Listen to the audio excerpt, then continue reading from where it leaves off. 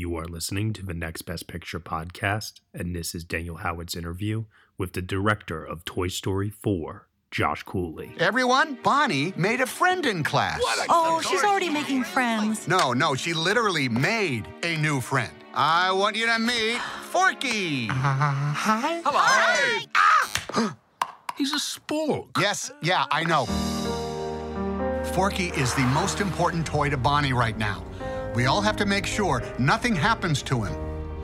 Woody, we have a situation. I am not a toy. I was made for soup, salad, maybe chili, and then the trash.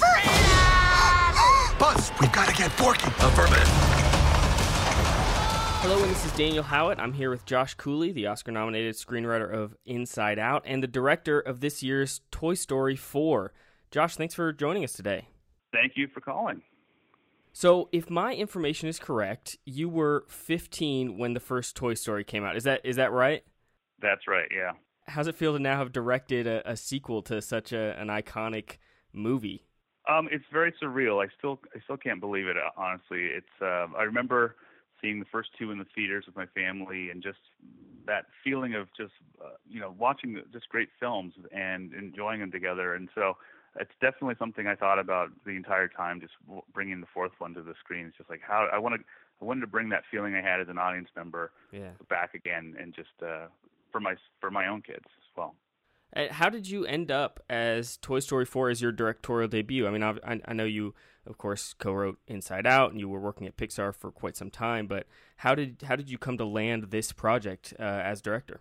Well, at the end of Inside Out, I was head of story and writer on Inside Out, and I was also directing the Riley's First Date, which was a short that went along with Inside Out. Yeah. And at the same time I was doing that, I was asked to to work on Toy Story 4.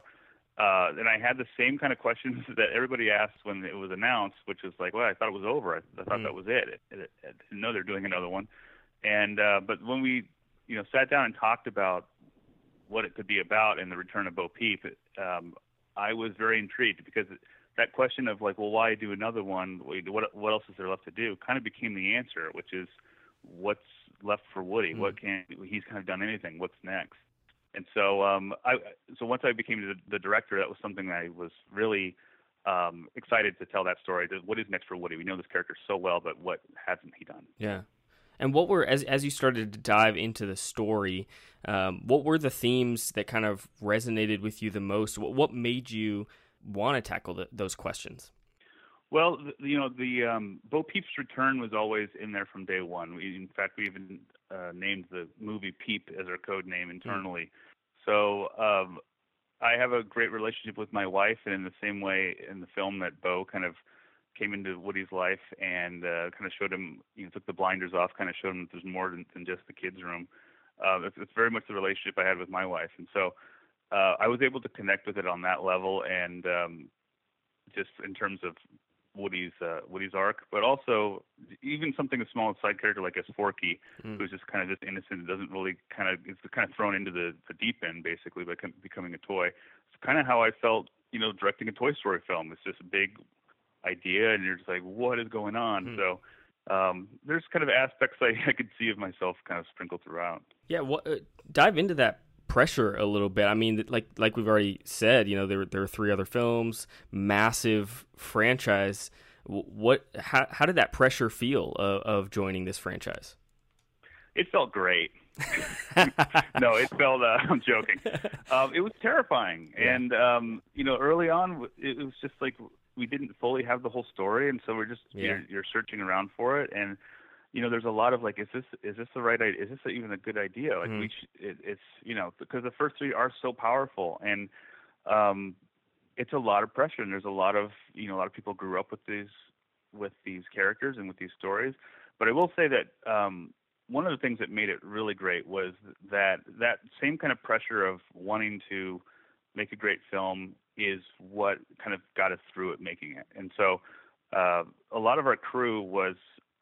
A lot of them were actually on the original Toy Story, so I can really lean on them and their expertise on things they've done in the past. And then also we had a lot of the younger side of the crew that Toy Story was the first movie they ever saw, so they're coming at it from a fan point of view as well. So this really great kind of spectrum of love for these characters in the world. So I really would listen to that a lot, and but the pressure, I kind of had to try and put it outside of my head as much as possible. Never fully, it's always there, but otherwise you just kind of freeze up and not do anything. Yeah. But I think the pressure helps. Yeah. Unfortunately. Well, I was curious. I mean, this being your feature directorial debut, do you feel like you had more pressure on you that you were joining an existing franchise, or if this had been an original universe that you kind of created from scratch? Well, I think that it's just I've worked on a lot of originals and a lot of sequels, and I think it's a different type of pressure. With the original, you're creating something completely from scratch, and you have to kind of prove to the audience like this is worth your time to see. Right. And then with a sequel, there's an expectation, and especially when you're up to the fourth film, there's an even larger expectation. And so the good thing is that there is a world that has been created that people already are invested in, but then you have to show them that it's that there's more to that world, and it has to kind of match the feeling that they've had before. So I think it's two different types of pressure on each one. Sure.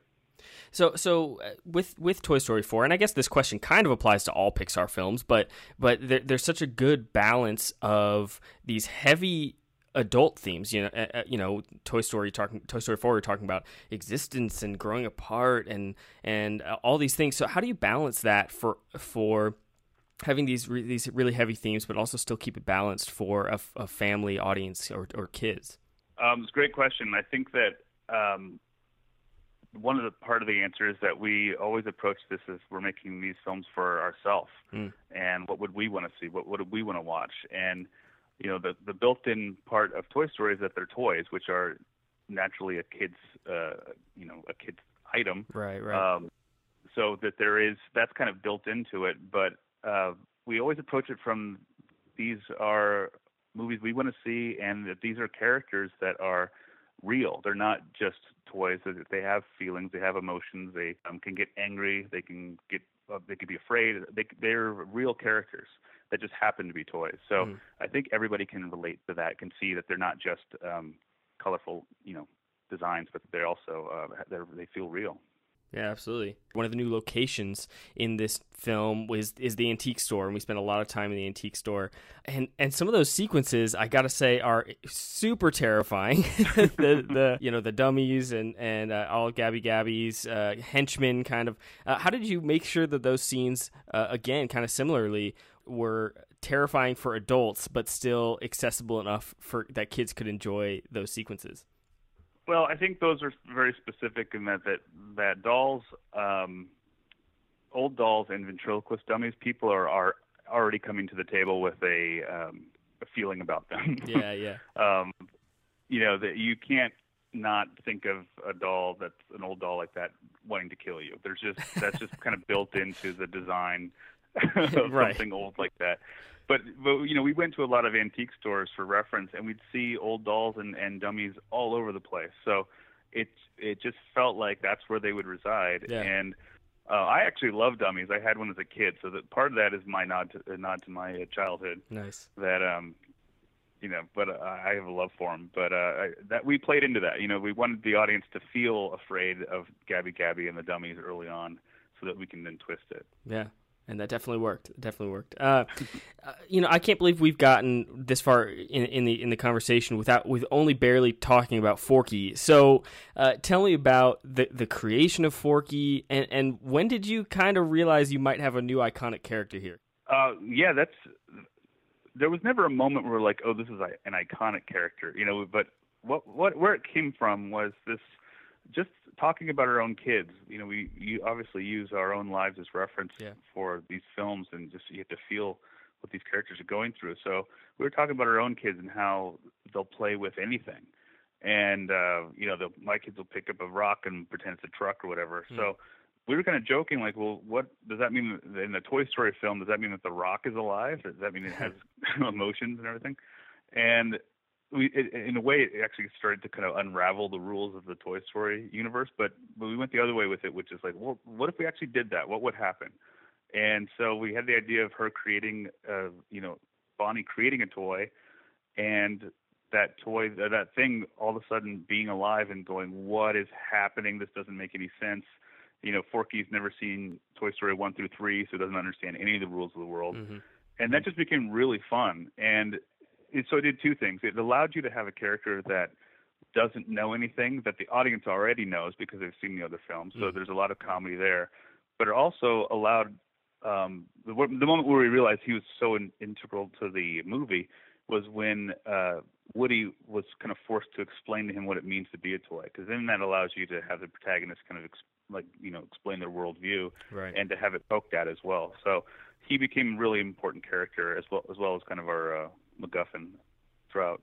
Right. You get Tony Hale, and he's just hilarious, right, and, full of heart and comedy. So you have been nominated for an Oscar for Inside Out, and now you're kind of back in the awards race with Toy Story 4 here. What's it like being caught up in this whole awards thing, this whole awards race? Is it fun? Is it weird? Is it awkward doing conversations like this? Like what is it being caught up in the awards race? I love talking about the movie. I'm very proud of it. It is weird to be talking about it when it came out, almost 6 months ago. Right, but right. I'm very proud of the film. The team that we all worked on. They did just a phenomenal job. It's so much fun to watch, and so I enjoy talking about it still. And I can't believe we're at this point, because when you're in the middle of working on these films, it feels like the end of the tunnel will never arrive. Right. Right. But then it does, and it's great to have it out there and getting such a great response from people. Yeah. Well, congratulations on the success of the film. It's wonderful, and I'm so glad that you were able to talk to me today. Thanks. Thank you so much. Hey everyone, thank you for listening to Daniel Howard's interview with Josh Cooley, the director of Toy Story 4, nominated for Best Original Song and Best Animated Feature. You have been listening to the Next Best Picture podcast. You can subscribe to us on iTunes, SoundCloud, Google Play, Stitcher, TuneIn Player FM, Acast, CastBox, and also on Spotify. Be sure to leave us a review on Apple Podcasts and let us know what you think of the show.